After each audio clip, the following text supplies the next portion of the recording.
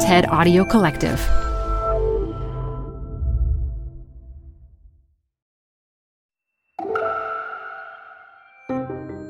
I'm Elise Hu. This is TED Health. Alzheimer's disease is one of the most terrifying and heartbreaking diseases to affect us.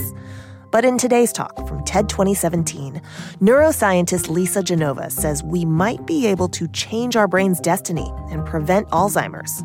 She'll tell us how and maps out the path to a potential cure. This show is brought to you by Schwab. With Schwab investing themes, it's easy to invest in ideas you believe in, like active lifestyle, healthy eating, wearable tech, and more. Choose from over 40 themes. Buy as is or customize the stocks in a theme to fit your goals. Learn more at schwab.com/thematic investing. Canva presents stories to keep you up at night. It was an ordinary workday until the Singapore presentation is at 3 a.m. The office was shocked. But that's when we sleep. Maya made it less scary with Canva. I'll just record my presentation so Singapore can watch it anytime. Record and present anytime with Canva presentations at canva.com. Designed for work. Support for this podcast comes from The Wonderful Company. If that name doesn't sound familiar to you, you probably know the pistachios that come from this company. Wonderful Pistachios is one of the highest protein nuts.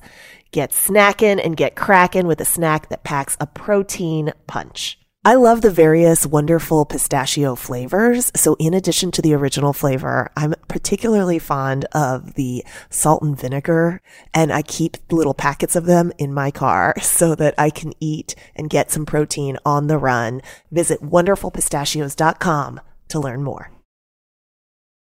Add a little curiosity into your routine with TED Talks Daily, the podcast that brings you a new TED Talk every weekday. In less than 15 minutes a day, you'll go beyond the headlines and learn about the big ideas shaping your future. Coming up, how AI will change the way we communicate, how to be a better leader, and more. Listen to TED Talks Daily wherever you get your podcasts. How many people here would like to live to be at least 80 years old? Yeah. I think we all have this hopeful expectation of living into old age. Let's project out into the future, to your future yous, and let's imagine that we're all 85. Now, everyone look at two people. One of you probably has Alzheimer's disease. All right. And maybe you're thinking, well, it won't be me. Then, okay, you are a caregiver. So, in some way, this terrifying disease is likely to affect us all. Part of the fear around Alzheimer's stems from the sense that there's nothing we can do about it. Despite decades of research, we still have no disease-modifying treatment and no cure. So if we're lucky enough to live long enough, Alzheimer's appears to be our brain's destiny. But maybe it doesn't have to be.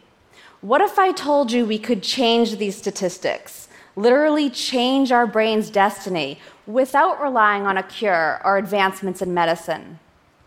Let's begin by looking at what we currently understand about the neuroscience of Alzheimer's. Here's a picture of two neurons connecting.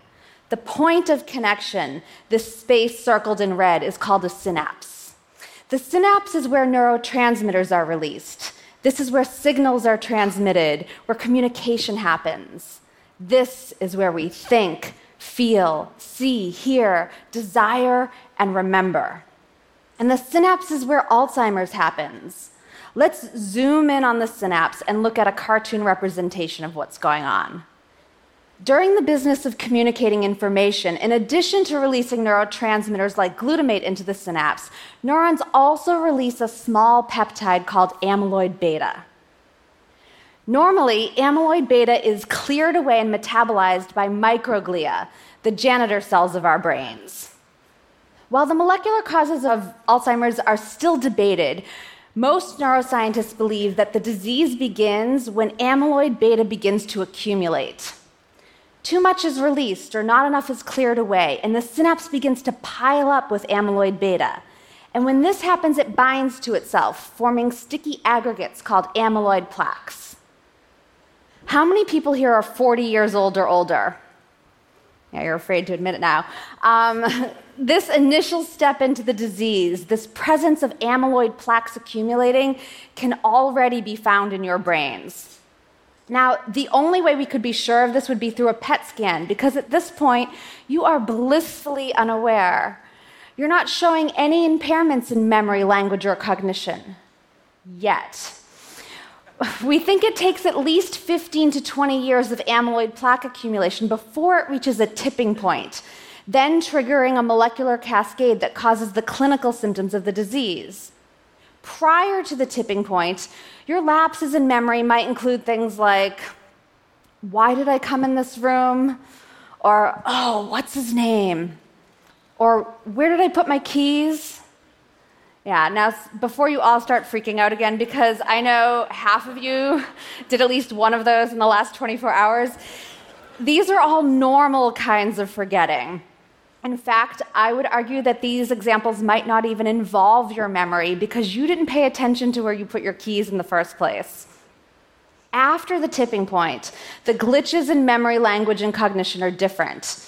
Instead of eventually finding your keys in your coat pocket or on the table by the door, you find them in the refrigerator. Or you find them and you think, what are these for? Okay, so what happens when amyloid plaques accumulate to this tipping point? Our microglia janitor cells become hyperactivated, releasing chemicals that cause inflammation and cellular damage. We think they might actually start clearing away the synapses themselves.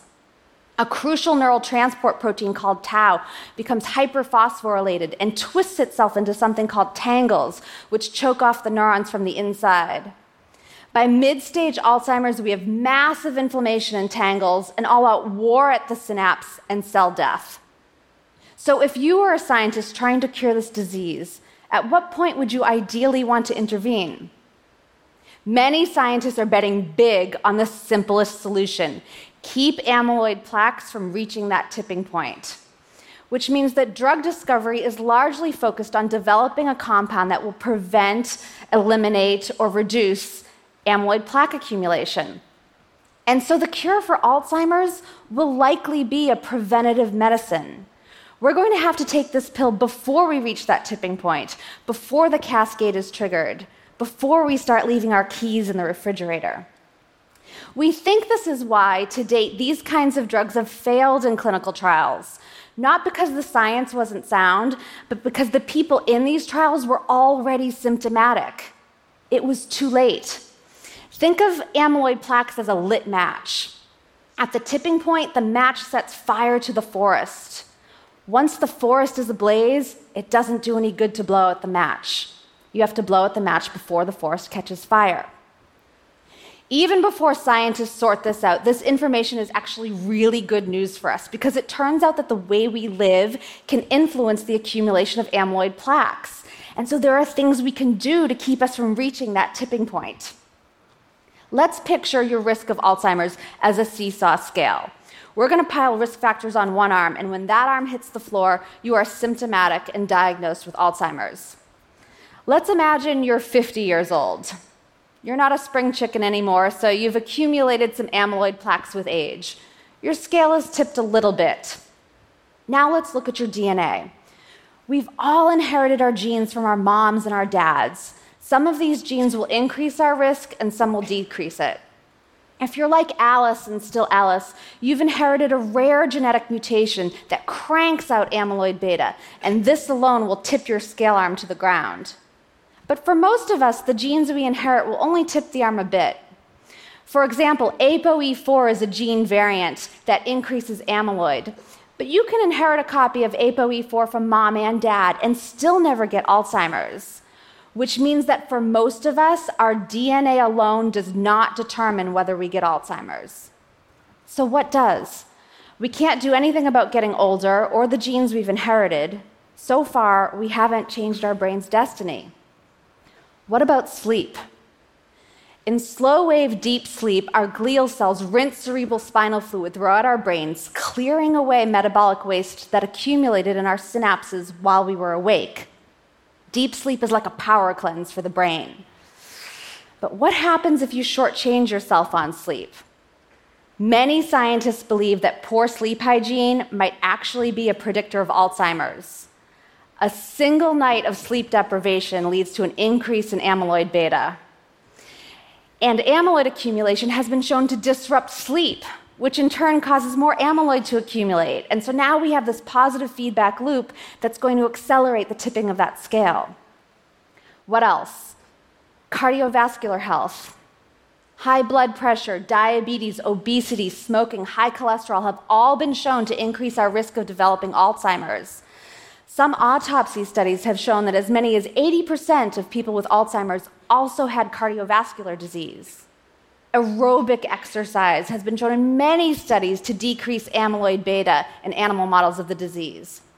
So, a heart-healthy Mediterranean lifestyle and diet can help to counter the tipping of this scale.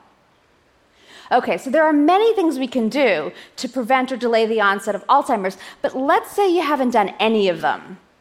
Let's say you're 65. There's Alzheimer's in your family, so you've likely inherited a gene or two that tips your scale arm a bit. You've been burning the candle at both ends for years. You love bacon, and you don't run unless someone's chasing you. Let's imagine that your amyloid plaques have reached that tipping point. Your scale arm has crashed to the floor. You've tripped the cascade, setting fire to the forest, causing inflammation, tangles, and cell death. You should be symptomatic for Alzheimer's. You should be having trouble finding words and keys and remembering what I said at the beginning of this talk. But you might not be. There's one more thing you can do to protect yourself from experiencing the symptoms of Alzheimer's, even if you have the full-blown disease pathology ablaze in your brain. It has to do with neural plasticity and cognitive reserve. Remember, the experience of having Alzheimer's is ultimately a result of losing synapses. The average brain has over 100 trillion synapses, which is fantastic. We've got a lot to work with. And this isn't a static number. We gain and lose synapses all the time through a process called neural plasticity. Every time we learn something new, we are creating and strengthening new neural connections, new synapses. In the nun study, 678 nuns, all over the age of 75 when the study began, were followed for more than 2 decades. They were regularly given physical checkups and cognitive tests, and when they died, their brains were all donated for autopsy. In some of these brains, scientists discovered something surprising. Despite the presence of plaques and tangles and brain shrinkage, what appeared to be unquestionable Alzheimer's, the nuns who had belonged to these brains showed no signs of having the disease while they were alive. How can this be? We think it's because these nuns had a high level of cognitive reserve, which is a way of saying that they had more functional synapses. People who have more years of formal education, who have a high degree of literacy, who engage regularly in mentally stimulating activities, all have more cognitive reserve. They have an abundance and a redundancy in neural connections. So even if they have a disease like Alzheimer's, compromising some of their synapses, they've got many extra backup connections, and this buffers them from noticing that anything is amiss. Let's imagine a simplified example. Let's say you only know one thing about a subject. Let's say it's about me. You know that Lisa Genova wrote Still Alice, and that's the only thing you know about me. You have that single neural connection, that one synapse. Now imagine you have Alzheimer's. You have plaques and tangles and inflammation and microglia devouring that synapse. Now when someone asks you, hey, who wrote Still Alice? You can't remember because that synapse is either failing or gone. You've forgotten me forever. But what if you had learned more about me? Let's say you learn 4 things about me. Now imagine you have Alzheimer's and 3 of those synapses are damaged or destroyed. You still have a way to detour the wreckage. You can still remember my name. So we can be resilient to the presence of Alzheimer's pathology through the recruitment of yet undamaged pathways. And we create these pathways, this cognitive reserve, by learning new things. Now, ideally, we want these new things to be as rich in meaning as possible, recruiting sight and sound and associations and emotion. So this really doesn't mean doing crossword puzzles. You don't want to simply retrieve information you've already learned, because this is like traveling down old familiar streets, cruising neighborhoods you already know. You want to pave new neural roads. Building an Alzheimer's-resistant brain means learning to speak Italian, meeting new friends, reading a book, or listening to a great TED Talk. And if despite all of this, you are someday diagnosed with Alzheimer's, there are 3 lessons I've learned from my grandmother and the dozens of people I've come to know living with this disease. Diagnosis doesn't mean you're dying tomorrow. Keep living. You won't lose your emotional memory. You'll still be able to understand love and joy. You might not remember what I said 5 minutes ago, but you'll remember how I made you feel. And you are more than what you can remember. Thank you.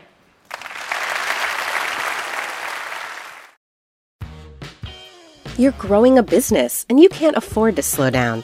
If anything, you could probably use a few more hours in the day. That's why the most successful growing businesses are working together in Slack. Slack is where work happens, with all your people, data, and information in one AI-powered place. Start a call instantly in huddles and ditch cumbersome calendar invites. Or build an automation with Workflow Builder to take routine tasks off your plate, no coding required. Grow your business in Slack.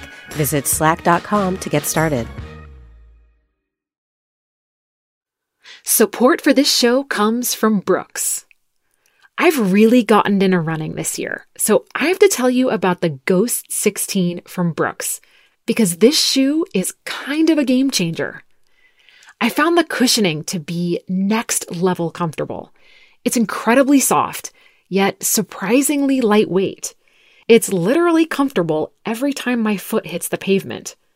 The Ghost 16 from Brooks isn't just a shoe for me. It's a daily boost for my runs. Visit brooksrunning.com to learn more.